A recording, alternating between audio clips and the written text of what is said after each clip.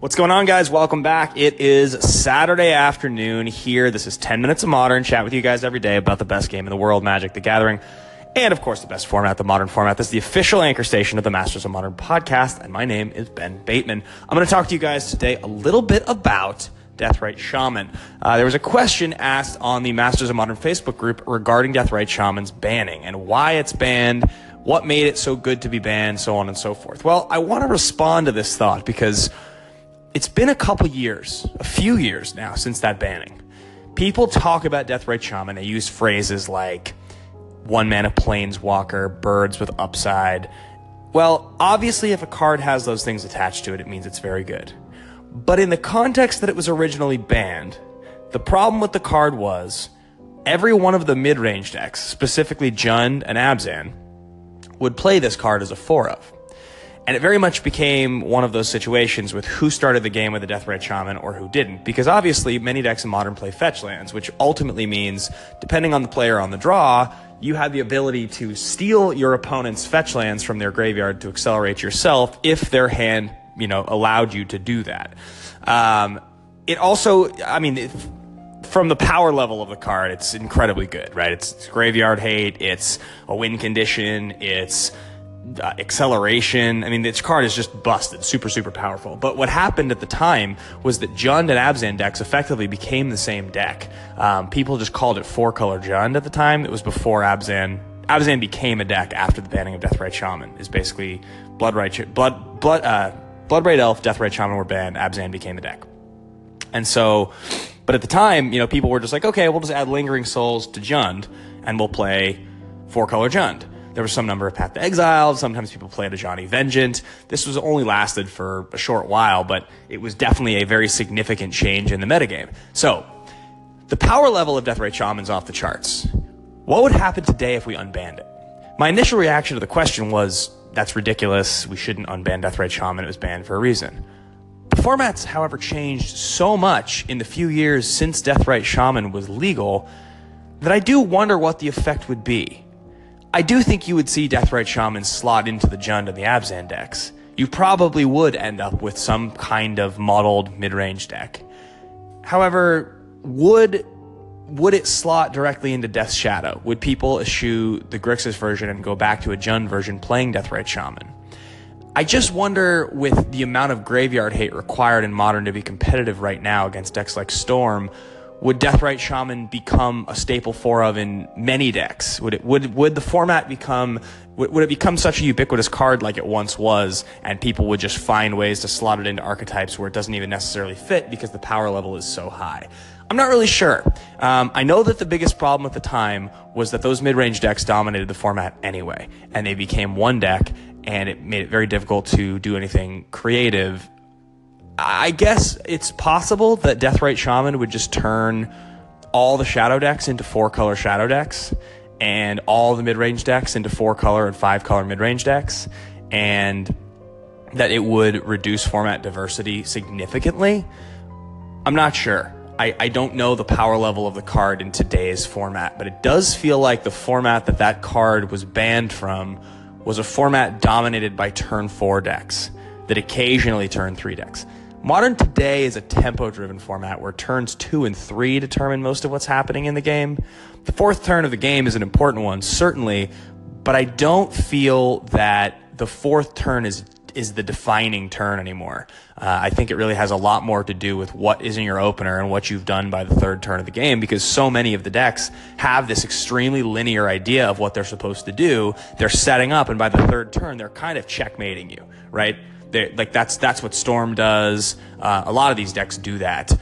Even a deck like Eldrazi-tron, Affinity's certainly like that. Even a deck like Eldrazi-tron with the right start and a Thought-Knot Seer, Eldrazi-tron's going to know what's in your hand, have an idea of what their next play is, and be checkmating you. That's kind of what the format is now. So I don't know if Deathrite Shaman and its effect on those mid-range decks would be a bad thing. It's possible that it would make those mid-range decks better, and the fair fight would become better, and the fact that we would have this main deck graveyard hate card would make it so that a deck like Storm could not be quite as oppressive. I'm not sure, guys. Those are my thoughts for the day, but I don't think it's a foregone conclusion that Deathrite is a bad idea. Anyway, guys, download the app, Anchor.fm, 10 Minutes of Modern. Thanks for listening every day. We'll come at you with more content later today. Bye, guys. What's up, guys? We're back with a couple more thoughts on 10 Minutes of Modern here on Anchor. This is the Daily Station. Chat with you guys every single minute of every day that I can come up with something about the best game in the world, Magic the Gathering, and the modern format in that game. We talked a bit earlier about the card Deathrite Shaman. How good is it? How necessary is it to stay banned? And I wanted to elaborate a little bit more on the subject because I got an interesting call-in from show regular Jeff Roberts. So we're going to play his call-in right now and respond to it. And guys, if this inspires you, if this conversation inspires you to call in yourself, always happy to have new callers on the show. So if you're hearing this on a medium other than Anchor, if you're hearing this on Twitter or Facebook or something, just remember that if you download Anchor.fm and you use the app, even if you stream this on somewhere else, but you have the app on your phone and you're signed in, it will count as a listen for me through the app, which is great and really helps this thing keep going. So download the app, but also if you have the app and you can call in instead of tweeting at me, you can just tweet at Alex and us by calling in from your phone. So you're going to hear Jeff Roberts right now, and then you're going to hear me respond to Jeff Roberts. Hey Ben, with all the talk about Deathrite Shaman, needing to stay on the ban list or come off the ban list, whatever camp you're in, it got me thinking about another one drop, Noble Hierarch. So Noble Hierarch, I think, is a really good card. It's obviously super powerful. The effect on it, the 3 colors of mana, being able to tap. It's the Exalted trigger on it that is crazy powerful, and it actually eliminates any other one drop besides Bird of Paradise. If you see a list that can use a 1 mana dork, it will almost always be Noble Hierarch, then Birds of Paradise, in that order.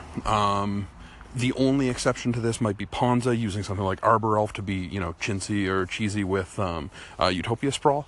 But it makes me wonder if at some point it may see the ban hammer in order to restrict that position a little bit on the curve. So Jeff, you make an interesting point here. Noble Hierarch is not a better card than Birds of Paradise in a vacuum. Okay? Like, if you're just comparing the two cards, it isn't just clearly better. But it is interesting that Birds of Paradise has been around since the very beginning. Since 1992, Birds of Paradise has been a card. We've been talking about Birds of Paradise. It's had tons and tons and tons of reprintings, and it continues to be good, even to this day. You know what I mean? Birds of Paradise still shows up in Tier 1 Modern decks all the time. So there's that to start with. Now, you look at Deathrite Shaman, it's banned. People seem to be pretty much consensus that it's too good, it's almost too good for Legacy, and needs to stay banned. There's no chance that it should be legal in Modern, even at this point with the format in a different place than it is. I get that. So now we're just comparing Noble Hierarch and Birds of Paradise, because I think it's pretty clear that's the 2 best mana creatures in Modern. I mean, you can get clever and talk about Grand Architect, and you can talk about all kinds of different creatures that are interesting, but when it comes to just the most ubiquitous 2, those are clearly the 2.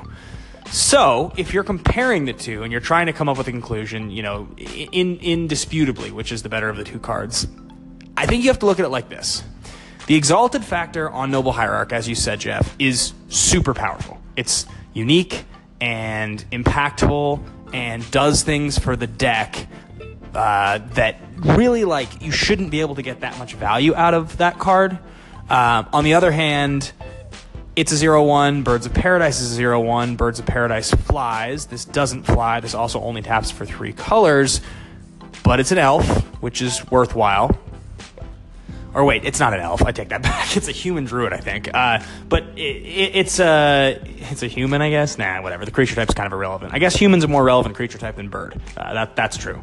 But the Exalted effectively is supposed to be the thing that makes up for the fact that it doesn't fly and doesn't tap for either red or black.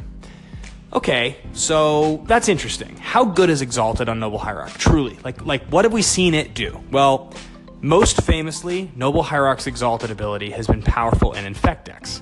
That's where it has stood at its best use, because effectively, if you attacked with 1 creature, which is what that deck was usually doing, it was like getting +2/+2 off of just the one, that's how good it was. And And that's really good. If your mana creature can be of any creature you're attacking with +2/+2 on attack, like that's incredibly powerful. The point was made by somebody earlier that Deathrite Shaman is good at every stage of the game, that it fixes your mana early, but it's too powerful late in the game, and that's what makes it so good. And I guess that's true in a way that Noble Hierarch and Birds of Paradise really aren't, which is probably why they are able to be legal. But I don't know that Noble Hierarch is necessarily better than Birds of Paradise.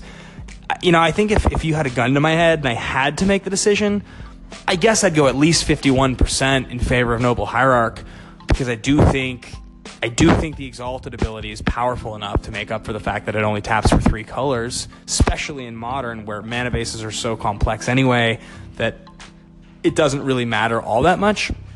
But I don't know. It's definitely on the fence for me, and I don't have a definitive answer. So if the question here you were asking, Jeff, is how good is it, and should it perhaps be banned? I don't have an answer that is yes. I don't think that it needs to be banned. I want to know what you guys think. I want to know what's better, Noble Hierarch or Birds of Paradise. I want to know how much better one is from the other, and I want to know if anybody here does think, in fact, that Hierarch is good enough that it needs to be banned. Anyway, guys, thanks for listening. It's 10 Minutes of Modern here on Anchor. Like I said, download the app. Go check out the first installment of this, talking about Deathrite Shaman and its possibility of being unbanned, posted on the station. Also, every day, you guys can check out the podcast feed, as I'm combining every day's content now into just their own little 10-minute episodes that you can go listen to as a podcast. So they're available on all the podcast apps. I know I was doing it for a minute, and I stopped for a long time. Really making an effort to do it daily now. So if you want to catch older episodes, you'll be able to find them as little 10-minute podcasts, 10 Minutes of Modern, anywhere you can find a podcast. So thanks for listening, guys. Have a great one. Follow the podcast at the MMCast on Twitter, and follow me, Ben Bateman Media. Take care.